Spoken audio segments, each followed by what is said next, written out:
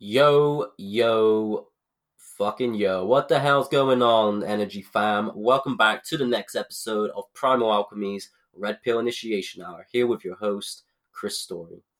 It's been quite some time, guys. Well, not really, but it's been a week and a half. That's quite long. Normally, I release 2 episodes every week, and it feels like it's been eternity since the last episode dropped. And I know you guys have been sleeping on me, but I'm back, and I'm here to awaken you from your deep spiritual slumber with some woke as fuck wisdom bombs.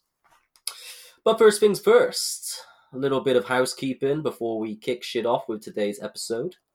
And I want to tell you that phase 2 of Primal Alchemy is closer than ever. The past few weeks have been a massive learning experience for me, just pulling in all of the shit I've been working on for the past, 4 years, to be honest with you guys. 4 fucking years. It feels like eternity, and it really does. And yeah, I've finally started to solidify and materialize my great visualization of the Primal Alchemy brand. And I couldn't have done that without you guys. You've been here with me from day one, or maybe you're just tuning in for the first time. But ayo, still the same. You're still here with me now, and that's all that matters in that present moment, dude. So yeah, I just want to say a massive thank you. Thank you for supporting me with this podcast, with the Red Pill Initiation Hour. Thank you for supporting me with the Primal Alchemy brand by purchasing our products, our Vitruvian proteins, working with me one-to-one with our ancestral potential coaching programs, just giving me the support by showing that you're interested in what I have to say and not laughing behind my back. Or to my face, really. I don't really mind. Whatever, guys. So, yeah, as always, I am asking you to please give me some feedback. Give me some feedback of what you are thinking. What is going through your trail of thought? What is your brain tuning into within the infinite ocean of cosmic frequencies? Is Primal Alchemy in that stream of consciousness? Let me know. If you're listening to this and you're enjoying the podcast so far, then please leave me a review on iTunes, Apple Podcasts, Google Podcasts, Spotify, YouTube, whatever platform you're listening to it on, guys. Please reach out to me and just give me something, just so I know. And yeah, so I briefly mentioned it just then about the whole phase 2 of Primal Alchemy starting to kick off. I think I am probably about maybe about a month away from getting all of the new products out, all of the new services. You're going to see loads of new branches that are going to be growing from the Primal Alchemy World Tree, the Great Tree. And I can't explain it, guys. I can't explain how excited I am to present you with everything that I've been working on. It really is going to begin to resemble what I always discuss about superhuman optimization, physical, mental, spiritual optimization. Beforehand, all I had to present you guys to resemble the brand was Vitruvian protein. One single protein powder was the seed in which the Primal Alchemy brand has grown out of. And yes, it's now time to enjoy the fruits of the labors of the past 4 years. And it's not just me that's going to enjoy it, guys. It's you, because I'm going to give you something in return that no one else is doing. No one else is talking about this shit. No one else is creating this shit. No one else is on this level that myself and you guys are on. And how do I know that you guys are on that level as well? Because you're listening to me right now. You're not sat there watching Love Island. That's a UK show, by the way, if anyone's stateside is listening. Stateside, I don't know what you guys watch. CNN, Fox News, same sort of shit. So, yes, enough rambling for now. Let's jump on in today's episode, which is with Mr. Rafe Kelly.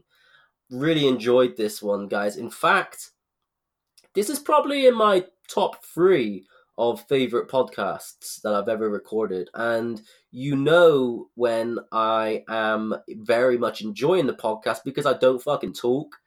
I'm like a little hermit, just sat there listening. And this was one of those. And Rafe really took me by surprise. Like, I knew he was deep and I knew he had a lot to say, but everything he was discussing on this podcast just really resonated with me. And I was sat there in my head just like, fuck, man, this guy is on some next level with where he's at with his own personal practice of, self-mastery. And yeah, I was really looking forward to sharing this one with you guys. And since I've only been dropping in one episode a week, maybe one episode every 2 weeks for the past month or so, it's been a little bit slower getting this episode out particularly than I had originally hoped for. So yeah, let's not waste no more time. Let's jump straight into it. Hope you enjoy it, guys. Oh, it's been a while since I've said this. Whew, big breath in. Ready, set, go. Morpheus, tell these fools what's up. You take the blue pill. The story ends. You wake up in your bed and believe whatever you want to believe. You take the red pill. You stay in Wonderland. And I show you how deep the rabbit hole goes.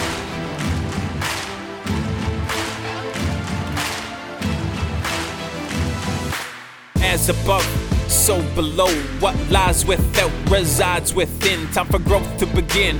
Mental, physical, and spiritual. We find balance with all three as we focus on totality. The whole, not the half. This is for those on a spiritual path, looking for the clues to the answers of life. But the truth ain't always nice, so leave your ego at the door. Let your inner lion roar and your spirit soar as we go deep down to the molecular level. Tap into the body with some yogic breath. Throw in some calisthenics for a true strength test. Like the shamans of old, we use nature to heal with a little bit of DMT to reveal. This whole life journey is a little surreal, and your mind needs a leader, not a follower in life. Let your mind be the master and you pay a hefty price. This next 60 minutes is about self-mastery. It's not an easy path and it's a lifelong journey, but we up to empower with this red pill initiation hour.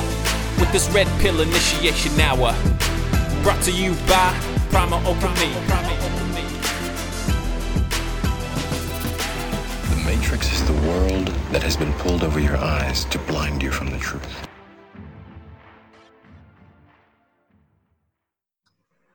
3, 2, 1, and oh shit, by the power of Zeus, guys, we're back. We're up with episode 54 of the Red Pill Initiation Hour, and today we're going to take things back to our natural habitat. We're going to look at about natural movement. We're going to explore the roots of who we really are, and this is a conversation that I've been really interested in having for quite some time. Today's guest, I've followed his work, his play, his exploration of his own spirit and body for quite some time. And yeah, big fan of him, guys. And I know that you're going to be too once we delve a little bit deeper into his work.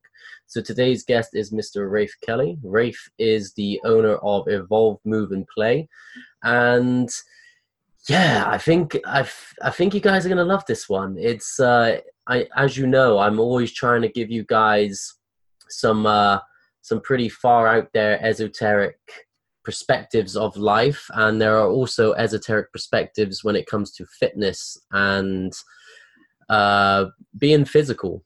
And the more we delve deeper into the secrets of the human body, the more we can really begin to connect with our true essence. And there's different methodologies of doing so. And you guys know by now that I'm really into nutrition. You know, I'm into the spiritual realm, but I believe that fitness, when explored correctly, is a good medium that connects the mind, body, and soul together. And yeah, today's guest, Rafe, I know that he has a lot of experience in being able to embody that with his philosophy of exercise, with his philosophy of movement, and just overall in life. So I just want to give a massive warm welcome to Rafe. Thanks for coming on, brother. Thank you very much. It's good to be here. Yeah, sure, man. So, yeah, if you wouldn't mind, Rafe, giving us a little bit of an introduction on yourself. I know you've got quite some backstory and history that really made you who you are today. I know you've been in this sort of game for quite some years, since the age of 6 or 7, I believe, is where you met your mentor. And yeah, it really started to put you onto your hero's journey, your hero's path that you've been living out ever since. And yeah, get us up to speed with everything, Rafe, and then we're literally rock and roll from there. Yeah. So to start with, the idea of evolving with play is essentially that human beings evolve from movement, that the body isn't supposed to sort of sit idle and just try to run the brain. The two things are connected, and actually the way that we're designed to learn movement and to learn actually most things is through play. And if we look at the way that people play that's consistent across every culture in the world, that is the best guide to the movements that were really necessary for us from an evolutionary standpoint. If evolution made it really fun for us to engage in activity, and that's something that we see that's consistent across cultures, it's probably important to us.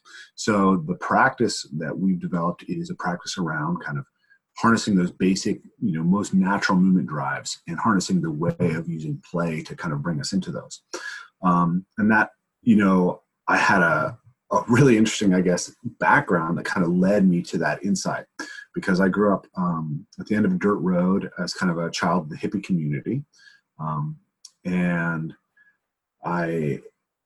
my dad was a super playful guy. He was a football player and a wrestler and loved to roughhouse and built crazy rope swings in the woods. And he had learning disabilities. And when I got to school, I also had learning disabilities, dyslexia and ADHD. My dad had a really hard time kind of dealing with seeing me go through the same trauma that he did. He kind of separated from me emotionally at that age. So I was going through a very hard time in my early childhood, dealing with school, dealing with this disconnection from my father. And, one of the things I got interested in early on was martial arts. So around that time, 6 years old, I started Tang Soo Do, which is like a Korean martial art similar to Taekwondo, but more ground-based, less kicking-oriented. And then at 8 years old, I was taken out of school, and my next-door neighbor, Gopal, basically took over my education and became my mentor. And he did a few things for me that really helped me overcome my learning disabilities. The biggest one was that he just played with me a lot, and allowed me to play very physically and aggressively, like roughhousing, lots of wrestling, lots of being swung in the air, lots of being flipped over. And that was tremendously healing for me. So the other thing was that he cut my schoolwork down to about 2 hours a day. And so the rest of the time I could run around in the woods. So I was getting to wrestle all the time, I was running around in the woods, and then he read me The Lord of the Rings. And that story was so inspirational, that idea of the hero's journey that's imparted in that story, that it gave me the inspiration to want to really teach myself to read, because I couldn't wait to read the next chapter. I didn't want to wait for him to read it to me. So by the end of my fourth grade, I went from being basically testing as if I had no progress in school to reading The Lord of the Rings and then the Iliad and the Odyssey to myself. So for me, movement had this really powerful way of creating a drive towards something that was meaningful to me. So I ended up training in Brazilian Jiu-Jitsu and Muay Thai in my teens. I started taking gymnastics when I was 15, did a lot of basketball. And then I got really interested in teaching gymnastics. I just wanted to be in the gym and doing it. And so that ended up being one. Oh, did your sound go down? Do you hear me okay? Yeah. Something just happened then. Just like I think I didn't realize that my microphone wasn't all the way plugged in. Oh, but, cool. No worries. Anyways, so it should be better quality sound now. But yeah, so that was and at the same time I was an anthropology student, and actually I had started studying anthropology. It was that inspiration from the mythology and from like epic literature that took me into history, mythology, folklore, and then anthropology. And so by the time I was 13 years old, I was consuming all of the anthropology books in my local library. By the time I was 16 and I entered community college, I'd read about 30 different ethnographies. So I had this deep interest in this kind of evolutionary and cross-cultural framework. And when I discovered parkour when I was 23, it was as if someone had taken the basic kind of principle that gymnastics was based on, and ripped off the top layer and shown its primal underpinnings. Yeah. That inspired me to go back into the martial arts. I got back into jiu-jitsu, Brazilian jiu-jitsu, got back into Muay Thai, and I wanted to essentially create a hero's arc, right? I was, I remembered reading all this epic literature where there's descriptions of the feats of heroes. In the Irish mythology is really interesting because of some of these stories about what the heroes were capable of, how they would, run up to the top of a spear or do these crazy leaps over, or ride a barrel down a mountain to impress people. And it was very parkour-like. And there's a famous kind of Irish mythological group called the Fianna. And the Fianna had an initiation ritual in order to join them. And one of the tasks was that you had to run through the woods while being chased by a bunch of men with spears. And you had to be able to do it barefoot, and pluck a thorn from your foot without breaking stride, go under a log as low as your knee, go over a log as high as your chin, and do that all without getting any hair out of your braids. So it was basically that, to run a parkour course. And there was other aspects to it too, but I had this idea that somewhere in the mix of doing acrobatic skills, doing parkour and being able to move through your environment, being able to lift heavy things and being able to fight, was this kind of hero's art. And so in 2005, 2006, I was really starting to construct this for myself. And I was taking principles from CrossFit as well. And then I got interested in Méthode Naturelle, which is the older French method from which, some people believe elements of parkour are derived. And I got into that. And then I ended up working with Erwan, who I guess you had on the show yesterday. We couldn't get Erwan on. He's coming on next Wednesday. Next Wednesday. Okay. So I worked with him for about 2 years. But we parted ways because we just really didn't see things the same way. And, I felt like, we can get into that, but basically I really felt I needed to go deeply into one art in order to cultivate a path towards mastery, so that I have a basic understanding of what that pathway looked like as I began looking at this broader set of things. And so I went really deeply into the parkour community at that time. I co-founded the first parkour gym on the West Coast. It was the third in North America, and, developed a big teaching program there. And then in 2013, I decided that it was time to go back to this idea of the general human nature of movement. And along the way, I got to train a little bit with Ido Portal, and Ido listened to me talk about these ideas I had behind what I thought natural movement should be. And he basically told me, like, look, you need to follow in my footsteps. This is a voice that needs to be out there. And then a month later, I met Kelly Starrett from Mobility WOD, and he kind of gave me the same feedback. So that was sort of the kick to get out of the nest of the parkour community and really put my own philosophy of movement out there. And it's grown a lot since then. There's a lot more details to it, but that was a lot of me talking in a row. So maybe we'll take the next question. No, I really love that, man. I really love that you're integrating that sort of hero monomyth into the structure of essentially creating a hero. That fucking really resonates with me, dude. That's very similar to what I'm doing here with Primal Alchemy, but it's not necessarily focused on the physical exercise at this moment in time. It's more so in terms of creating. It's what the Primal Alchemy brand is about, is increasing attribute points, so you can increase your health, your mana points, your strength, dexterity, your endurance, or all that sort of shit. But that's level fascinating, man. I love that. Yeah, level up. I love that, mate. That's great, and I love watching your videos. Like, I was watching one the other day, and it was where you had scaled quite a high tree.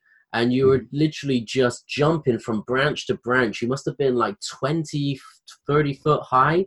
And like a normal person would be up there clinging to that branch for life. And then you're there just fucking molding yourself. And I was like, Jesus fucking hell. I was like, Jesus, Rafe, that's insane. And the one where you've got like the tree it's like a Y, and you're like run up and you do a front flip through it. Sure. Yeah.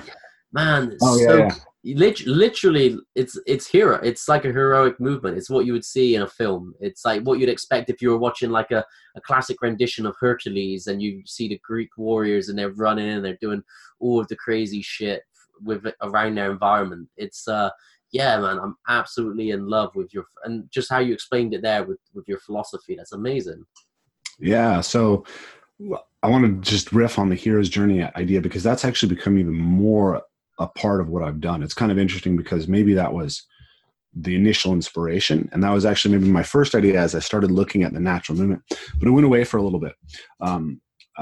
Actually, when I was working with Erwan and Movnat and I was talking to him about the hero stuff, he was really negative about that. He really pushed back on that. Mm-hmm. And I kind of got into other things and other ideas that were interesting to me. And then after I was teaching Evolve Move Play for something like 3 years. So I started in 2013, and then in 2016, October 2016, I ran into Jordan Peterson's work. And you know, I was listening to him on the Joe Rogan podcast, and it just sort of like, I was fascinated. And at the time I was listening to tons of like strength and conditioning and, you know, like sport science podcasts, and all my time was spent on those when I was listening to podcasts. And then all of a sudden I was just diving into this Peterson stuff and listening to, you know, I listened to like 200 hours of his content, something like that. And so that most of that took place while I was not on the road teaching. So I was basically, my teaching year usually starts in, say, April and goes to November, because that's when the weather's nice. Mm-hmm. And then when the weather's rainy, it's hard to get people out.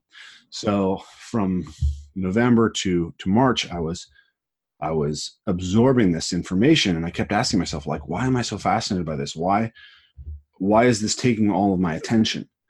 And I went to teach in LA that year. And as I was teaching, all of a sudden, all of this information that I received from listening to those lectures started popping up as relevant to the stuff that I was teaching my students in the seminar.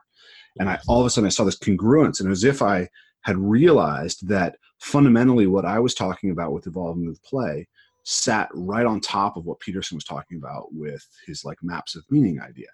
That fundamentally the thing is that we have to orient towards something. We have to be aimed at something. And when we voluntarily approach things and we voluntarily put ourselves on the edge of what scares us, like going up and jumping from tree branch to tree branch, we are able to bring something good out of the chaos of potential and to make ourselves the type of person that we would admire. And that became the fundamental of what I'm doing, this idea that fundamentally the human being isn't satisfied by just being. They have to be in the process of becoming something. We have to be aimed. Yeah, I like that. Yeah. So, you know, what Peterson says, and this is backed up by the neurological research, is essentially the neurohormonal states that are associated with prolonged positive emotion are those that measure your approach to a goal. So you have satisfaction of needs, having things. Like, you know, when you're hungry, you eat. Then when you're eating, you're happy. But your baseline happiness doesn't go up because you had one meal, right? It's the same thing for sexuality. It's the same thing for material possessions. Beyond meeting certain basic necessities, there's little sort of increase in happiness, which is why you meet all these people who are very wealthy who are not happy. Like, there's a beautiful song, A Satisfied Mind. Right? Do you know this song? No. Who's it by? I think it's an old gospel song, actually. But I've heard, I think, Johnny Cash do it and Jeff Buckley. But one of the lines in the song is, how many times have you heard someone say, if I had his money, I would do things my way?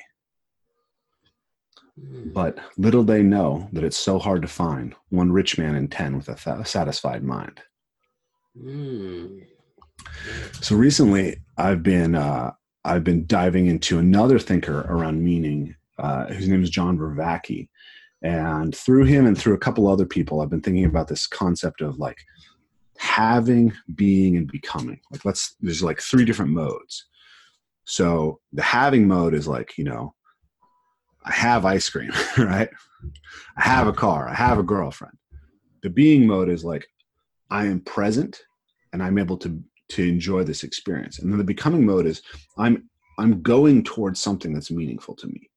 And you kind of you have to operate in all these modes, but we tend to make this mistake in capitalism that the having mode will deliver what we need. Right? Okay. It's like we want to be happy, and we think if we have the right stuff, we will be happy. But it's more complicated than that. And then physical practices, in my opinion, are really about the becoming mode. They're about how we craft ourselves into the type of person that we would admire. And then something like a mindfulness or meditative practice is about the being mode. It's about being in the moment and changing your moment-to-moment experience of your life. And I think that that the optimal path for a human being has to include the becoming and the being. Right? You can only manipulate your experience of you may be able to manipulate your experience of being in the moment to a great deal, but a lot of times it ends up feeling empty. I know a lot of people who've gone deep into meditative practice and come out of it and said, like, I could feel really good by just adjusting myself in my brain, but I wasn't going anywhere. Right? And then on the other hand, you see a lot of great athletes, and they achieve things that are incredible and they're highly driven, and yet they can't enjoy their achievements because they're so oriented towards what they're becoming that they can never take the moment to actually enjoy the being of what they're becoming. Yes, totally on that level. Right? So you want to set yourself up so you have the things that you need, so you're not suffering, right, unnecessarily. But no, you don't need more than that. You want to make sure that you're able to bring yourself into presence, and you want to make sure that you're oriented towards becoming something that you would admire, towards some sort of long-term goal, because that's what really makes people have meaning. And in my opinion, the most powerful place to explore that is in a physical practice, because you are a body and you're not just a brain.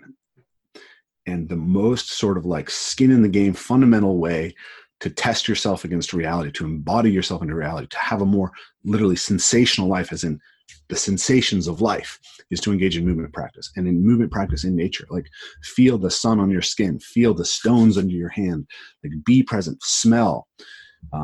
That's when I think that we are able to tap into flow states. That's when we're able to live a life that is to our own optimal good, So a lot of different ideas I just threw out there at you, but what does that bring up for you there? It's something that resonates very deeply with me, man, because it's something that is almost what you said is a direct mirror into what I'm going through in my own life. Of I'm creating this brand and I'm so focused on the end goal of becoming the guy that I envision my destiny has in store for me. It's always about becoming, and then I always have to center myself in the moment and say, like, just be him. And it's hard for me to sort of balance the two and reconcile the two very distinct and different like aspects of myself. And the way you just articulated it then man, that was really good. That really hit home, and it explained it to me on a level that I haven't come across before. And yeah, I'm still kind of just processing it now, because that was really deep, man. And it's almost like so it's so strange. It's almost like this conversation came to me at exactly when it needed to come to me, for me to learn what you just said, that lesson, and then to embody that, because that's something that I have been sort of been confronted with for quite some time, which I feel like is holding me back a little bit in my own life and in the development of myself and my business. It's this conflict between the being and the becoming. And I was first presented with that sort of philosophy through a friend, maybe like a year and a half ago, and she brought it up to me. She was an occupational therapist, and it was something she was studying, and she brought it up to me. She was like, "Have you ever heard about this? It seems like something that would really resonate with you, and because you're so obsessed with the hero's journey and some of those other sort of philosophical ideas." And I read the paper, and I was like, yeah, that's really interesting, but the way that you explained it then was much more harder hidden to home. And where do you feel most people live in their day-to-day life when it comes to falling into one of those categories? I mean, I think that capitalism and consumerism, which have certain benefits that are really tremendous, I think they tend to trick us into thinking that the secret is in the having mode, right? It's about getting things, that life is about getting things. And I think that when we reorient towards becoming and being, we find it's much more sustainable to kind of have a peak experience of life. So, yeah, I mean, I think that when I meet people who have sort of gone on the spiritual journey, and I sometimes I feel like they get trapped in the being mode, and then I meet athletes, like I said, and they get trapped in the becoming mode. So I think there's a balance that has to be found between all of these, right? And I think that in some sense that's like maybe what Buddha was talking about too, right? Because he was talking about this middle way. Yeah, the golden path. You can let go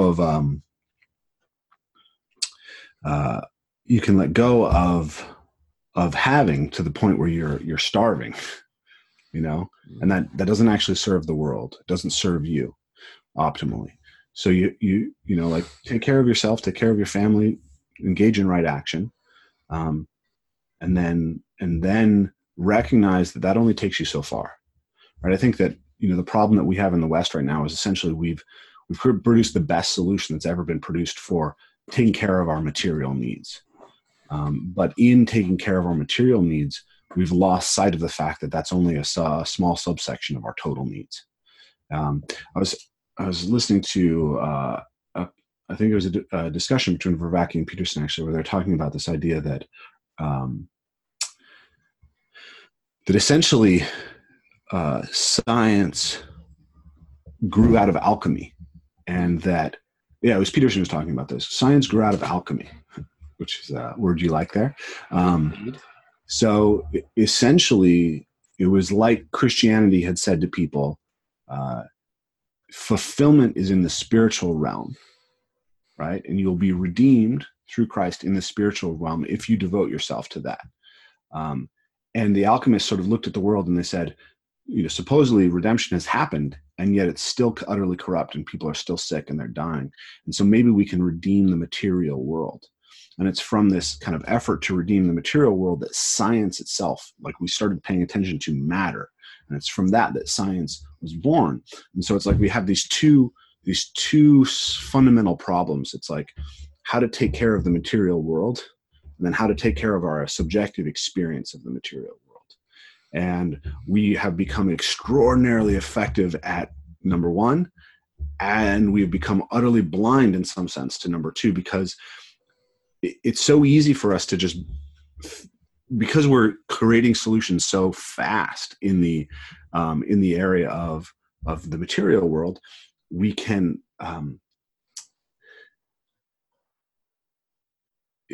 it's seductive. It's like we know that we can do that, whereas the work over here is actually hard. Yeah.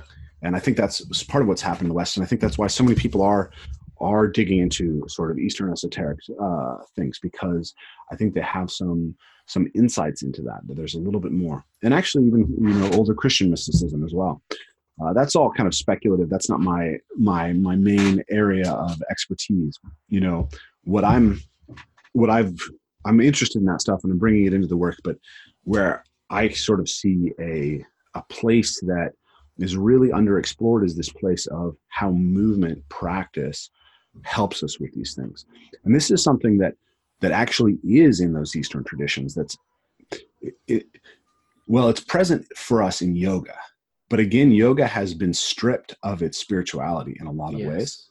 It's become, essentially yoga, that the positions originated as ways of loosening the body so that sitting in meditation would be much more easier. Yeah. Right. That was all that it was. But now everyone's focused on the contorting the body as an aesthetic thing, or as a as a competitive thing, as a this is where you're going to get fit, strong, etc. And that wasn't really was really originally designed for. And the meditative practices are there, but it feels like a lot of times that's been sort of eclipsed as it's come into the West. So, but one of the key ideas here is you look at yoga and its relationship to meditative and spirituality. You look at traditional martial arts, like the distinction between internal and external martial arts. One of the potential origins for that distinction is actually internal meant Taoist and external meant Buddhist, because Buddhist martial arts were external to Chinese culture, right? The Buddhist tradition was external to Chinese culture. They came in. So like Shaolin Kung Fu, the Shaolin Temple is a Buddhist temple, and that's considered one of the kind of really influential forefathers of all the external martial arts in Asia. And whereas the Bagua, Jingyi, and Tai Chi are essentially Taoist martial arts. And so the idea that your practice of self-cultivation, your spirituality, your awareness, your mindfulness are actually linked to some kind of physical practice seems a little bit strange to us in the West, but it's actually totally something that was traditional in the West. And martial arts practice, which martial arts was not just like fighting, right? Martial arts practices, Kung Fu means good work. It's self-cultivation. Was always tied to these kind of spiritual traditions as well.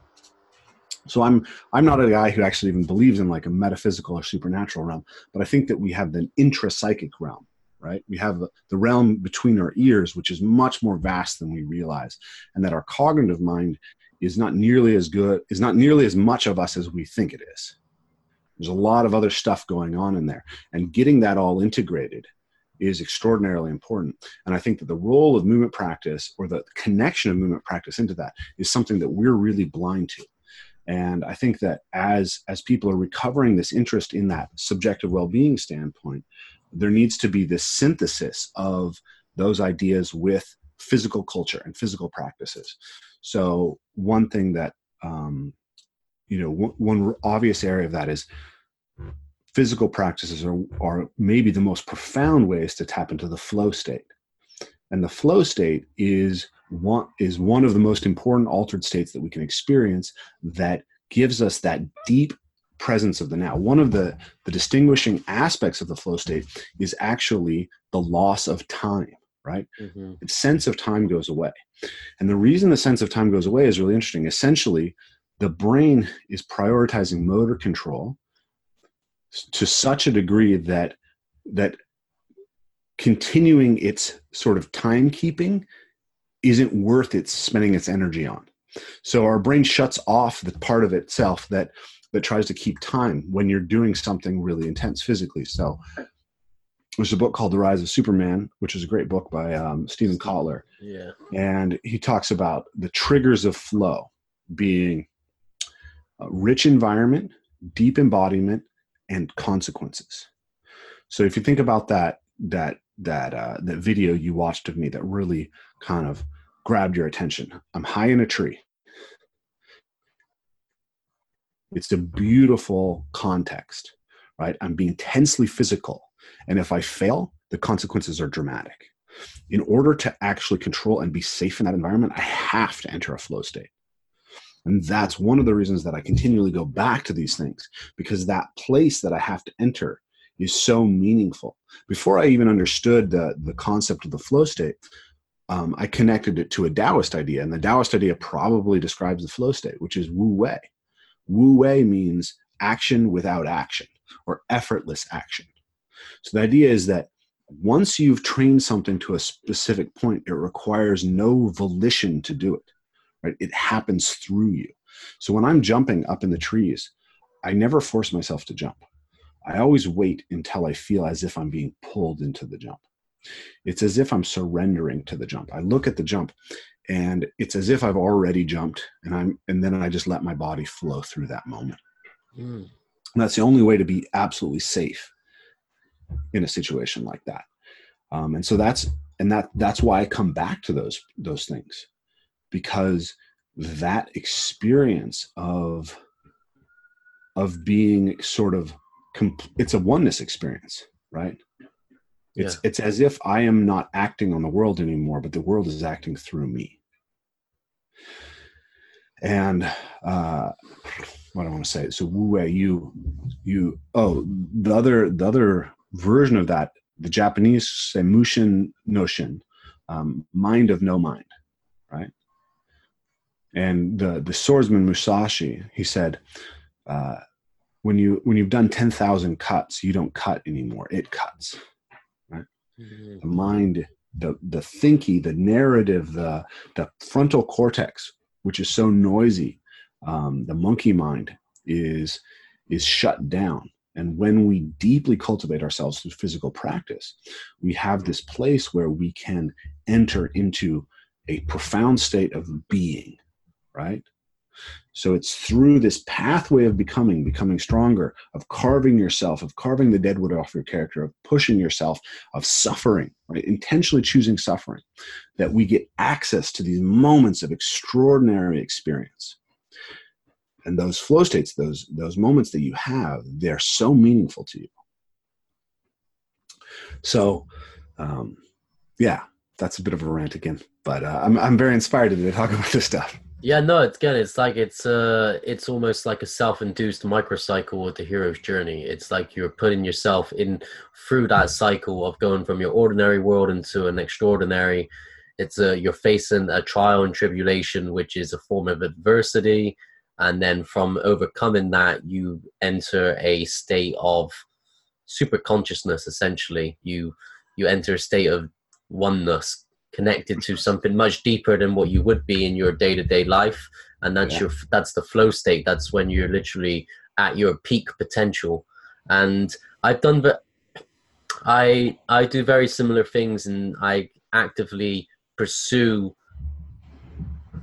I guess tasks, goals, paths in my life that I can put myself into those situations to face some adversity by choice in order to be able to get that sort of experience. And this is very different to you in that I don't do it as regular as you, but it's like you have to start somewhere. In that I was visiting stateside, and I was at the Grand Canyon.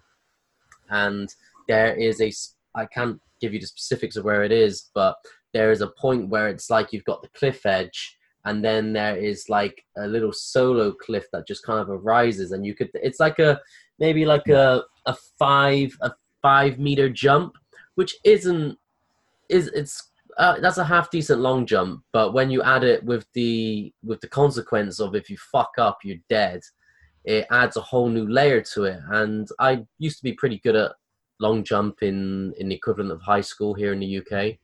And I was like, yeah, I could make that.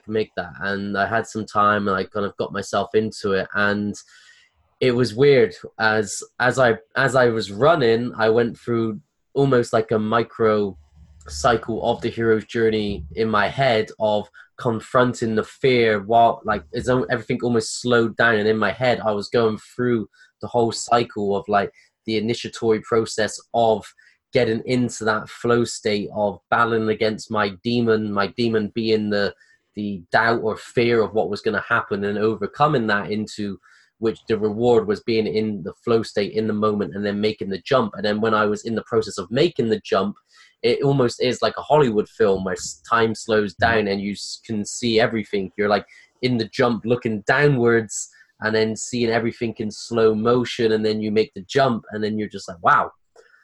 Whew, you get that massive, you get that adrenaline buzz. It's almost like you just had a full body orgasm, but it's a crazy feeling. And obviously you might not want to do it with consequences as high as that, and the more and more you would do it, like you said, it's like once you've done 10,000 cuts, you become the cut itself. And I think by putting yourself consciously into those situations, you are entraining your brain to get into peak states at a much quicker, faster rate. And then another Musashi quote is, how you do something is how you do everything. Which relates back to what you said earlier about wanting to master one thing. Like once you have mastered a path, you know the path of how to master everything else, because it's the same principles and protocols that you then embody on the path of mastering something else. And I think that is something that I've tried pursuing in my own life, is mastery of myself, mastery of my mind, body, and spirit. And once you begin to get pretty well versed in one, you know how to go about becoming pretty well versed in not just, well, in pretty much everything in life. Everything follows the same path, literally the same guide map, the hero's journey. It's literally that hero's monomyth has far-reaching implications than just than what we can comprehend. Yeah. So in the parkour community, we have there's a process called breaking the jump. This breakdown of it is something I got from Stefan Vigru, who was one of David Bell's direct students in Trinity Omakase. So there's 6 steps. First, you feel the call of the jump, and then you assess the jump, right? And then you feel the fear, and then you overcome the fear, and then you have to make a decision, and then you have to act, right? So feeling the fear to me is like, or feeling the call of the jump, that's the call to adventure, right? Yeah. Right. And then, assessing is preparing for the adventure. Feeling the fear is descending into the underworld, right? Mm-hmm. Overcoming the fear, right? That's conquering your dragon, right? So there's these fundamental things. And then also this parallels basically like the fundamental of like modern military thinking, which was described by, and also it's hugely influential in corporations, is described by John Boyd, a military strategist. He said, essentially you're always going through this OODA loop: observe, orient, decide, and act. Reality is chaotic. You can never understand it completely. So you're always going through this thing of, what do I actually see? Can I actually attend to what's truly happening? Okay, so you're observing. Then you orient. How do I act? Then you make a decision. This is what I'm going to do, and then you get to act. And so you always have to be able to loop through these things. You have to orient effectively to the world. And what we're doing every time that we go out to do parkour or take on any movement practice, but I think parkour is especially revelatory of this practice. When you go and look at a jump, you are observing. I can do this. You're feeling this call. You're dealing with that fear. You're voluntarily approaching something, and then you get to overcome it. And that teaches you something about the way that you do that everywhere. Mm-hmm. Right. So this is another idea that I get from Peterson that I really like. The dragon that you chase down isn't as scary as the dragon that chases you down. Right. Yeah. So there's a difference between voluntarily approaching challenges and having challenges approach you. And so if you can become the type of person who sees a challenge and turns themselves towards that challenge, then you have a strength of character, which actually changes the very way that you interact with the world. So cognitive behavioral therapy essentially is all about this, right? I joke that parkour or movement practice is, natural movement it's motoric behavioral therapy, right? Cognitive behavioral therapy is basically this idea that when you are afraid of something, you have to dose yourself with it. You just have to dose yourself with a small enough dose that you can get stronger and that you can get braver. So, if you become afraid of elevators, it's like, well, are you too afraid to look at a picture of an elevator?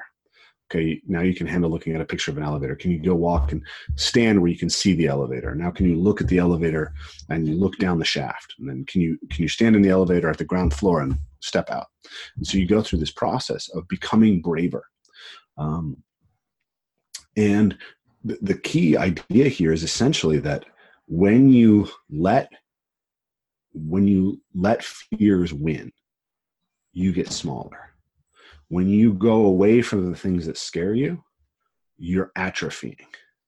The only way to hypertrophy your character, right? It's like a muscle, right? You don't use it, it gets small. You use it, it gets big. It's like your character is like that. Are you growing your character? To grow your character, you have to make a practice of actively confronting things that scare you a little bit. And when you can regularly dose yourself with just the right amount of fear, right, you can become the type of person who can overcome things in general. I had a really interesting experience in November or September. I went to this event called Tribe Design, and they had it's like a radical communication, honesty event, very cool event. But they had a circle where you had to rap, freestyle rap. That was just like you showed up, they started playing music, and nobody told you were going to do this. And all of a sudden it's like, we're going to call you into the center of the circle and you're going to have to freestyle. And I have really had some kind of hangups around feeling like I don't have rhythm. I can't sing, I'm not musical. Been told all the time, like, you're so white. My wife was a theater major in college, and so she's really just naturally can sing. She's been doing that since she was 4 years old. And so like, I used to try and sing, and I'm just a baby, like trying out my wings. And she was just so horrified by the fact that I didn't know what to do. It was really traumatic for me. So we're called up there and you had to rap. And so I was like, okay, well, I'm gonna have to do this. I'm just going to be all in when I do it. It's just like taking the jump. So I ended up rapping about the fact that I could overcome all these fears physically and seem so brave. But this thing actually scared the shit out of me. Yeah. And it went over really powerfully, and it worked, and the words just flowed out of my mouth. And I got to do it again at a second event, and it worked again. And they're actually really peak states, really powerful moments of flow. And I really don't believe that I could have done that, except all the times that I've faced down my fears.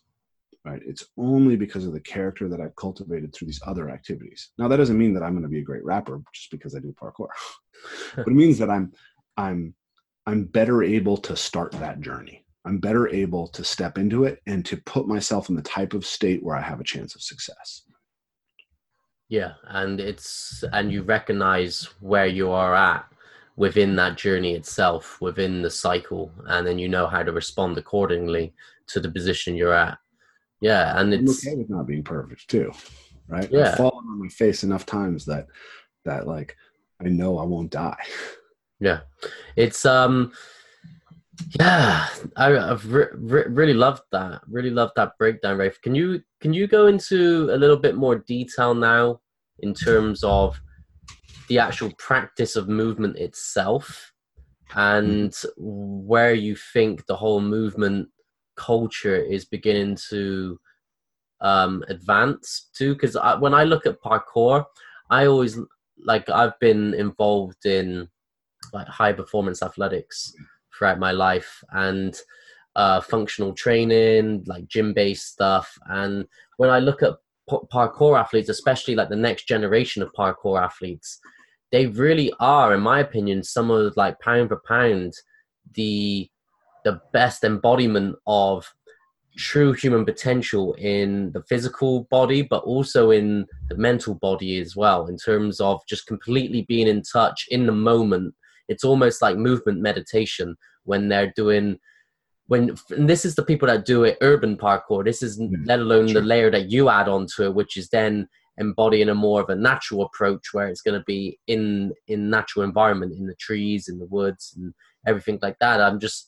It's really fascinating. Look at just the layers of the athletic ability that's developed through doing it, but also the sort of mental fortitude that's developed. And just with you, I know that you've then got that sort of connection back to nature, and how that sort of powers the whole package up. Yeah. Okay. So there's a few different questions, it feels like, in there, but I'll start where I start. So I think that the parkour community is one of the most profound things that people can look at about how we should learn, right? Because it has exploded. The skill level has absolutely exploded. And this isn't just the parkour community. You could also point to all these other different flow communities: surfing, snowboarding, skateboarding, rollerblading, all over the place. The level of skill is progressing at this extraordinary rate. Parkour is particularly sort of emblematic in a way, just because I think it's relatively comparable to a couple traditional sports. So, in the Rise of Superman, they make this big point that basically all these sports that are really good at cultivating flow states, all these sports that deliver rich environment, deep embodiment, and high risk, you're seeing this ability of athletes to actually tap into flow and to sort of make these quantum leaps in performance. When you're a team sport athlete, or you're kind of getting pulled out of flow all the time by the other team, and so they don't have as much time to spend in that state. It seems like that's the argument they make in that book.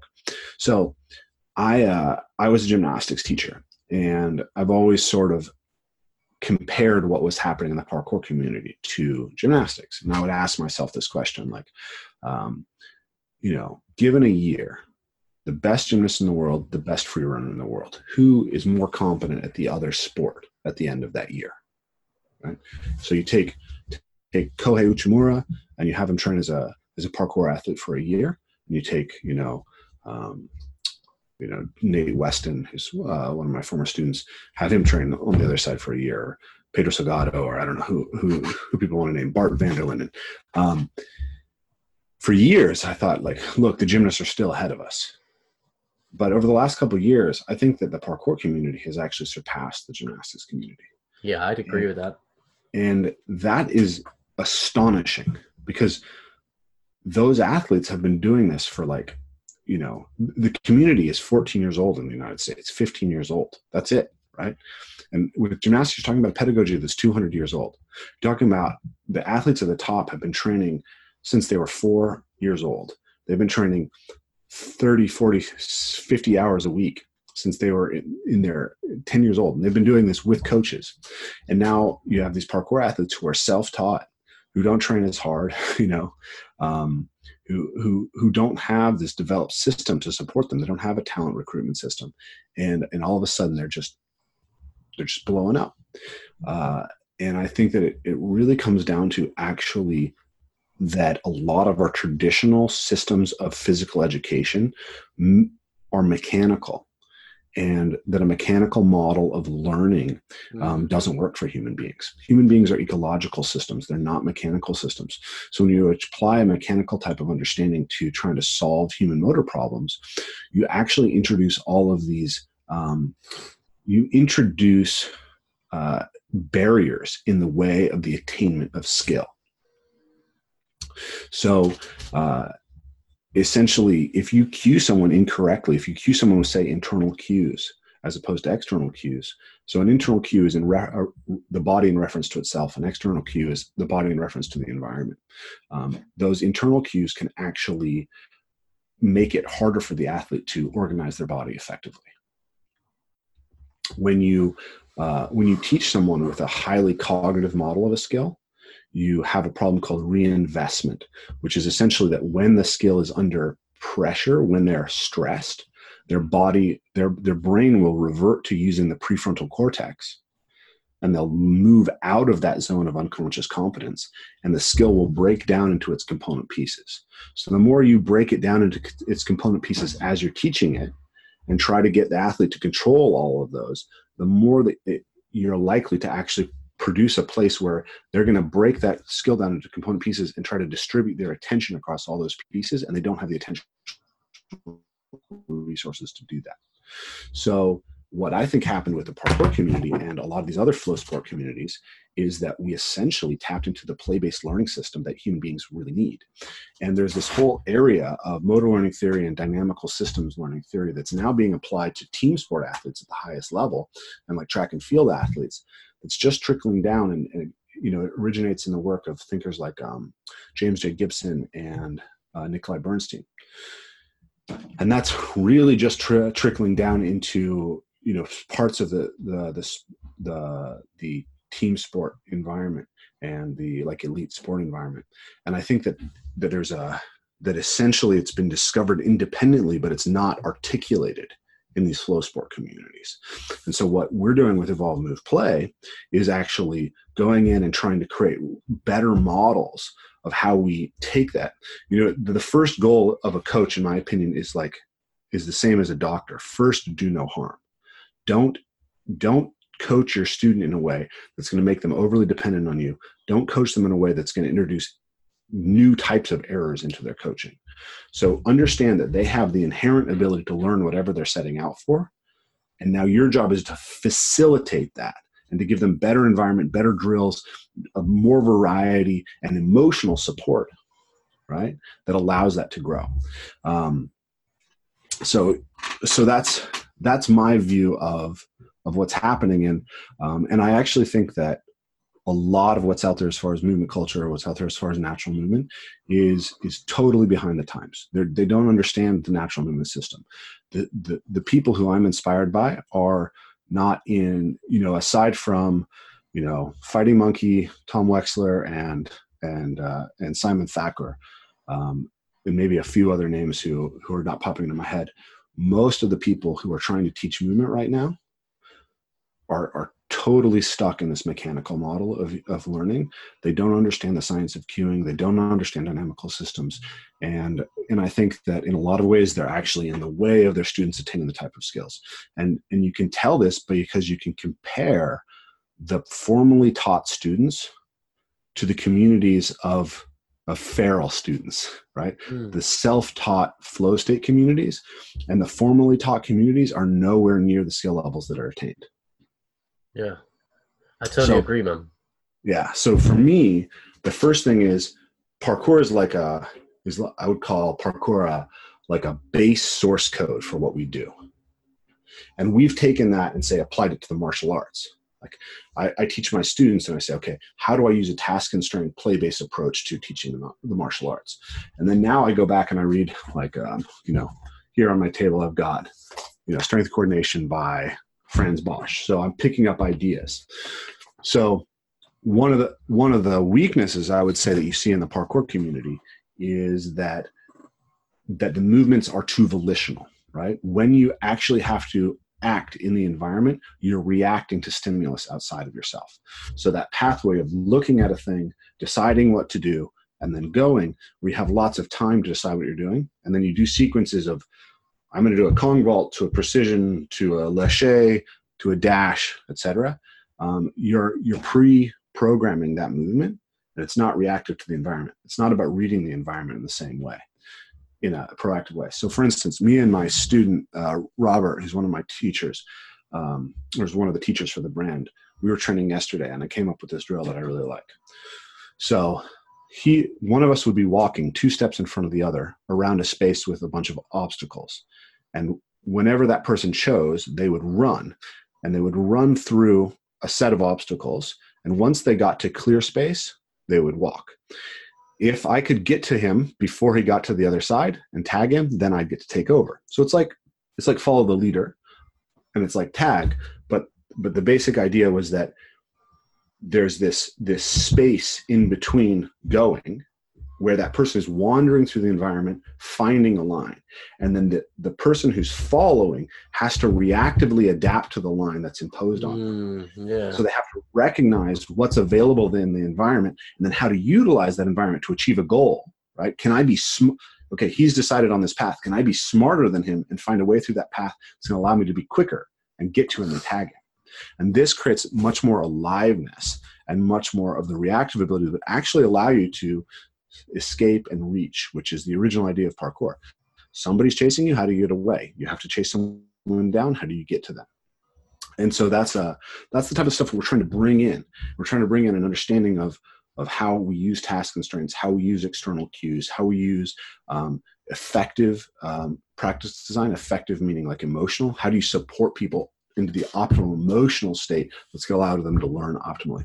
And so we think that through taking this very sophisticated model of motor learning that's coming through kind of the upper levels of sport, and applying it and doing it in a way that's congruent with this self-organized system of learning through play that we already see in these flow state communities, we can power a form of movement education that's going to allow us to make even more adaptable athletes, people who, will surpass what we're seeing by leaps and bounds. Yeah, and I think it's what you're saying then, just that the whole sort of play movement, it's going to help facilitate neurogenesis, synaptoplasticity, or synaptogenesis, which is neuroplasticity. Yeah. And yeah, it just creates a whole new dimension in terms of inner growth to another level. And when you break it down and you really think about it, you're like, shit, this is the next level. This is the next level in terms of human potential and what we're capable of on a physical level. You need to integrate those other aspects into your training, or I should say play. And that is where you're going to see the most growth. Because like you said, you can take a gymnast that's been training for 10 years, 10,000 hours, and then you, in a reasonably unstimulated environment, and then you take some kid from wherever it's going to be around the world, and they do a few years of self-trained parkour, but in a state of play with sort of high consequence actions involved, and they develop a completely different level of athleticism. They develop a completely different level of just their performance. And I'm definitely buy into everything you're saying, dude. It makes perfect sense, and I definitely think you're onto something with that angle that you're approaching this at. And tell me more, man. I'm really intrigued in all of this. I could sit here and listen to this for a while, because this is something that literally I sit on my phone, and obviously I'm always looking for like athletes that I think are on a next level in order to sort of help with my brand. And I'm just obsessed with watching parkour videos, with watching your videos, with watching like this next generation of kids that are coming through that are just vaulting over high-rise buildings in Shanghai, and you're just like, what the fuck, doing like backflips over like that's like hundreds of feet high, and you're just like, Jesus, man, there are some next level humans that are that are on this planet Earth at the moment, and it's only good, like you said, it's only going to accelerate the growth, and the generation below me are going to be again next level. Yeah, it's crazy what's happening. I mean, so I'm, 99.9% of the people I meet are more like, I have abilities that seem superhuman to them, right? So I'm learning to do a corkscrew right now. There's so few people who are approaching a skill like that in most of the world. And the fact that I'm like 37 years old and like a 225-pound athlete, makes that pretty cool. But there's kids right now in the UK who are doing corkscrews as like precisions between objects, right? They're 8 feet across and landing precisely on something while flipping and twisting a 360. That type of stuff was incomprehensible 3 years ago. There's a guy in the UK called Verky who just check out his stuff. I know him. It doesn't seem plausible, and I think what it is it's this it's a group flow state too, right? Because there's all these people who are contributing to it. There's all these minds that are networking through sharing each other's movement, through getting together and playing, right? Like all these guys who are doing this top level stuff, it's not like they show up to train and they were doing like set amount of reps, set amount of sets, whatever. I do think aspects of practice design can be improved, but what's happening is that they're engaging in a way that's emotionally really rewarding and motivating. They're networking each other's minds. They're watching and emulating each other. One guy does a skill, another guy watches it, and he fires his motor neurons, and he has a better map of what's possible, right? They see the environment through each other. And that type of stuff has this incredible power to unlock human potential. And I think that, for me, there's kind of these two layers to what I'm doing, and kind of trying to really refine them is sort of where I'm at in my process right now. But I talked about this earlier, that essentially this is like a hero's journey. And I think that the ultimate orientation of movement practice should be towards that changing your experience of the world and what you're capable of in the world, towards that more heroic version of yourself. And I think this is important because a lot of times in sport, we get stuck in the competitive mode, and it's kind of like the having mode. I want to have the gold medal. I want to have the status of being the best in the world. I want to have the status of being the first guy to do a quadruple cork or something like that. And ultimately, those things don't tend to be fulfilling. not in the long term. So like I've been around this community for 14 years. And I was one of the more physically able athletes in the beginning. So I got to be one of the first people to do a lot of skills. And I got to the point where like I was doing jumps that nobody else had done. And then maybe sometimes it was years until people would do the jump that I had done. But then one day I had one of my students who was 11 years old who did a swing that I had broke that took me 2 years to land and catch with my hands. And he did it on his first try. He was 11 years old. And so you get this realization that the jump is ephemeral, right? The moment of being at the top is ephemeral. It's like 99.999% of people, whatever, are never going to be the top at anything. And even if you are, you get to be the best for maybe 10 years if you're a generational talent. So how do you sustain yourself for the long term? Because when we talk about why we do these things, we say, oh, it makes me stronger. It gives me courage. It gives me these things. But if we focus always on these external goals, then we set ourselves up to be dependent on achievement to gain the benefits of our practice. And I think that doesn't make practice sustainable over the long run.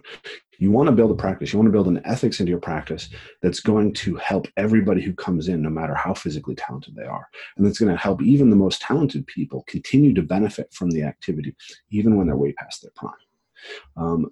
So to me, the long run has to be about how it changes you as a human being. And then how it changes you as a human being has to be married to some broader set of ideas about what it means to be oriented towards the good, right? It's like, okay, I'm courageous because I can jump, but do I have the courage to talk with someone who I have a difference of opinion on, right? Do I have the courage to ask for a raise at work? Do I have the courage to do these things? And there's a trap because sometimes physical practice, once you're good at anything, not just physical practice, could be music, could be thinking, could be math. Once you're good at anything, it can become a safe space for you where you go to avoid confronting all the things that you need to confront in other places. Yeah. So you have to be oriented towards this as a journey towards cultivating something that helps you in the broadest sense of your character. So that's like the top layer of what we are. So then when you go to the next level, it's like, well, how do you do that, right? What is the how of how we build people? And that's that layer that I was just talking about of like using that basic understanding of flow states and flow state sports and play research, and then marrying it with all the motor learning research and dynamical systems research. So you have to have sub goals, in my opinion. It's like you can say, okay, I want to be the most heroic version of myself, and that's great. And pursuing movement will help you with that. But it's not structured enough to really guide you. So you need to go in and create sub goals that are meaningful, right? I want to be able to respond reactively to things that arise in my environment. I want to be able to deal with a fight where it's intense, right? I want to be able to do this and this. And then you just have to set those things up in your practice. And I think that the setup of those things is maybe where the magic is. That's where the difficulty is. That's where the art is, you know? And I think of these things as arts and practices. I don't think of themselves as exercise and fitness, really. Like, I think the fitness model is broken. I don't think it works. I think that fundamentally the idea is to practice becoming a human. It's the art of being human. It's Kung Fu, right? Maybe the Chinese had it right? You practice martial arts in part to be able to fight. Yes. But what you're practicing is the art of doing work well, of doing things well, of practicing towards the good. And so that's true. And then at the same time, if what you think you're practicing is how to fight somebody, you better be practicing it in a way that's actually going to help you fight somebody. Like because when you there's this thing that happens with like a lot of the Asian martial arts that have this beautiful philosophy, beautiful self-discipline, but as they've been translated into the West, they've lost touch with reality. And I don't think that you can have optimal character development when you're lying to yourself about what you're doing is actually teaching you. Right? And that's one of the things that I think is so powerful about parkour is it's real skin in the game. Right? You if you go up there and you say, I can jump from here to there, and you can't, you'll find out. Yeah. When you lie to yourself, you get punished. And you want to operate in the world actually where you do get punished when you lie, because you don't want to be wrong and not know it. So you want to operate in such a way that you're constantly getting real feedback, but that feedback isn't catastrophic. Yeah. So that's where I think all these things come together, and I think I'm reaching the point in describing this to you where I feel like I'm at the things that I'm hammering at right now, right? Like I don't have this perfectly articulated. I'm trying to put together these strands from cognitive science and evolutionary biology and Eastern esoteric traditions, and and get at this idea of how we use movement practice to orient ourselves towards the good, basically, and towards becoming the people that we want to be. But there's so many little things to chase down once you really start looking at what that project is. Man, I've really enjoyed this, Rafe. Like, honestly, I've really enjoyed it, and everything you've said has been like resonated really, really deeply within me. And I've got pretty deep philosophies when it comes to most things, and I've always had this interest in literally what you said, but the way you articulated it today is exactly just cleared up a lot that was in my head of, although again, I haven't practiced it, but I always kind of like, I had that idea in my head. And when you've articulated like this, I was like, yeah, that's exactly what I was thinking. That's exactly how it made sense, because it then connects the dots with everything else that is in this sort of picture I've got in my mind. And this is it, man. You hit the nail on the head. Like this is how we evolve. Like literally, evolve, move, and play. Like this is how we evolve, and it's through that we're gonna find the next step in the health and fitness realm. And this is going to be that bridging gap between the peak performance of human beings and being able to connect to higher realms. I know you said that you're not into the metaphysical spiritual side, but I feel like once this breaks through a certain plateau, I think the spiritual side is waiting, because it's one of the guiding forces behind this evolve, move, play that I feel is going to be a natural progression, and it unifies it. It will link very well and partner it very well. And yeah, as we're talking, I'm kind of piecing it together in my head and kind of coming to my own conclusions with everything you said. And it's bang on, dude. And again, we're pretty tight for time now, so we will tie this one in. But mate, I'd love to be able to have you on again and go into depth on this, because on a lot of the podcasts, I'm an active talking, and I'm like, I've got a lot to say. But on this one, I really this was like meditation for me. This was me just here, just listening, and put me into that's why I didn't talk much, because I was like, there was a lot going on in my head while you were talking about this, because it was articulating and connecting the dots in my own mind and my own picture. And yeah, I really enjoyed this one, dude. Really did enjoy this one. So thank you. Thank you, man. Like, it really, this was probably one of my favorite podcasts I've done. And yeah, I can't say great, like good enough things about this. This is, I've got a lot to think about once this is over, and recalibrate, and maybe start putting some things into actions that I know I should have done a while ago when it comes to my own sort of physical embodiment of a lot of the philosophy that you brought up to today, that maybe I should start getting into this more, because I feel like I've got in Bristol in the UK. Yeah, go talk to my friend Mark Walsh, and then go train with the Storer boys.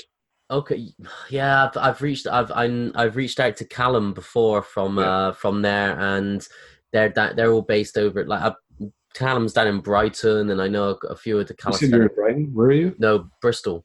Bristol. Oh, sorry. They're. I know that those guys are based down in Brighton, and I know that there's a good Bristol crew too, I think. But also goes training with my son Ben Metter. Okay, I don't know Ben. Whereabouts is he based? Ben Metter's in London, but he's one of my students. He's been teaching my method now for 2 or 3 years, so definitely good connection. He's got Maybe you could get the two of us in touch. That would be if you could contact us. That would be link us up, and that would be great. But Rafe, man, let's tie this one in. So for everyone that's really enjoyed what you've had to say today, dude, whereabouts can they find more about you? If you've got your website, your social media handles, your YouTube, where's your presence at? Yeah. So evolvemoveplay.com is where people can find what we're doing. We've got a series of workshops coming up in the States. We should have an Australian tour announced soon. Ben Metter, who I just mentioned, has got a really amazing event with Wild Human, which is a mixed bushcraft and natural movement event called Wildwoods, coming up in, I believe, July. If you're in the UK, absolutely check that out. It's going to be amazing. I did that with those guys a couple of years ago, so highly recommend that. And then I'll be Instagram, Rafe Kelly. Facebook, Rafe Kelly Movement, YouTube, Rafe Kelly. You can find me on all those. There's tons of great content on all those different platforms. I'm in the middle of designing online courses for people. So keep an eye out for those. And then we'll be announcing soon a 4-day retreat at my favorite spots in the world, staying at my beautiful family property in the Skagit Valley in October, called the Autumn Retreat. So keep your eyes peeled for that. And that's pretty much it. All right. Shit, there you go, guys. Fucking hell. Yes, love this one. And guys, follow Rafe up. Like, literally, check him out. Check these videos out that I was describing earlier, and it will begin to give you a clearer picture of not just the physical feats, but then it will link into, obviously, everything you've heard Rafe talk about today, which is the philosophical backing behind it. And it really does connect the dots when you piece the two together. But let's tie this one up, guys. Let's call this a night. This one has been amazing. Really enjoyed this. So, Rafe, thanks for coming on, brother. And guys, that's episode 54. Episode 54. Whew. All right, we're on our way. We're past the halfway mark. Well, I guess there's no halfway mark because it's indefinite. But still, guys, episode 54. Whew. Stay woke as fuck, and I'll catch you on the next episode. Peace out, guys.